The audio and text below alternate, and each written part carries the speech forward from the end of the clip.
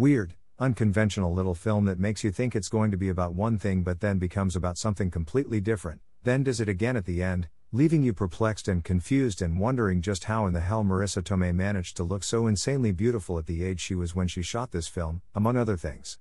The film is interesting and extremely well directed, but it's too long by about a half hour, kind of wacky structurally, and not as well written as it could have been, especially in the third act. It's very thought-provoking, especially the last few scenes or so, and the lack of a clear protagonist/plot was refreshing, but things are kept too vague and, ultimately, I just didn't get what it was trying to say about people and loss and relationships and, mostly importantly, women. The acting is also hit and miss, though mostly good. There are some character moments that could have used some restraint, specifically from the actor who plays the ex-husband, the ugly guy from Lost. He's normally a great actor, and was good here, but at times went way too over the top, especially during the scene when he's talking to Tomei's character in the kitchen. I get that he's supposed to be off-putting, but his look alone does that for us.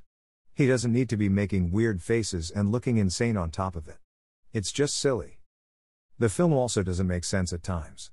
The idea for the story is good, and unexpected, but I just didn't buy that extreme super-duper spoilers the ex-husband would only be charged with manslaughter for what he did. Sure, Tomei's character didn't physically see him fire the gun, but the fact that he brought the gun into the house in the first place proves he intended to use it for some ill purpose. People don't just bring weapons into an argument without some violent intention, after all. Maybe he hadn't intended on killing anyone, but the fact that he was angry, violent, packing heat, as the kids say, and did end up shooting someone in the head should have earned him more than just a manslaughter charge, regardless of Tomei's testimony. At least, that's how I see it. Maybe I'm wrong. But what a screwed up system of law we have if I am. And the transition that the father has at the beginning of the third act also comes out of nowhere. He spends the majority of the film in a state of numb, pathetic mourning, then it has one conversation with a buddy of his and all of a sudden he's a stone-cold killer. And his wife too? Huh? Talk about a 180. And spoilers, I realize both events are necessary to further the bizarre anti-female theme of the film, but they require a huge leap in logic. And yes, ultimately, the major theme of the film from what I gathered is that women are the cause of most male suffering, pain, and death. The whole film is foreshadowed/summed up in the spoilers scene at the beginning with the lobsters, which I initially thought was just a clever bit of a trivia thrown in to educate viewers on the seemingly wondrous sport that is lobster hunting. But nope, it's there to subconsciously prepare the viewer for the horrible events to come, and to make sure we know who the people really responsible for it were, the two women in the film, Tomei and Sissy Spacek.